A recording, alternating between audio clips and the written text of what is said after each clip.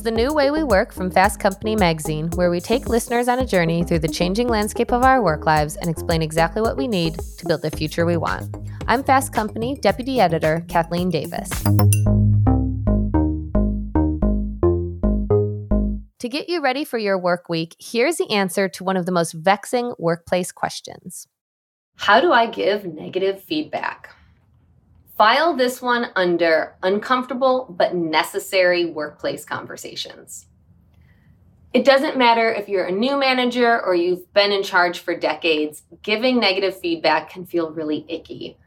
But something that a guest on The New Way We Work told me a few years ago really stuck with me.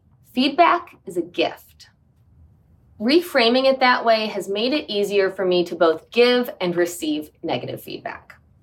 After all, if somebody doesn't care about you, they wouldn't bother giving you feedback in the first place.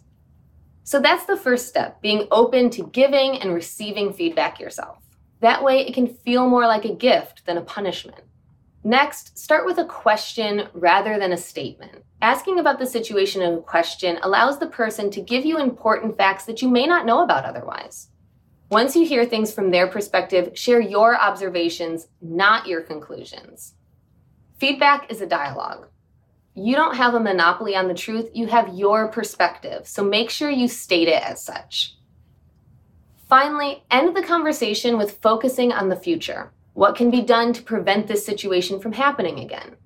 What are the concrete steps to move towards improvement? How will you measure success? No matter how the conversation unfolds, the key is to come to agreement on how things can be different going forward. If you like this episode, subscribe to The New Way We Work wherever you listen. We'll have these work-life questions every Sunday, regular episodes every Monday. You can also follow Fast Company on LinkedIn. And if you have a question you want me to answer, follow me on LinkedIn. I'm Kathleen E. Davis. I hope to hear from you.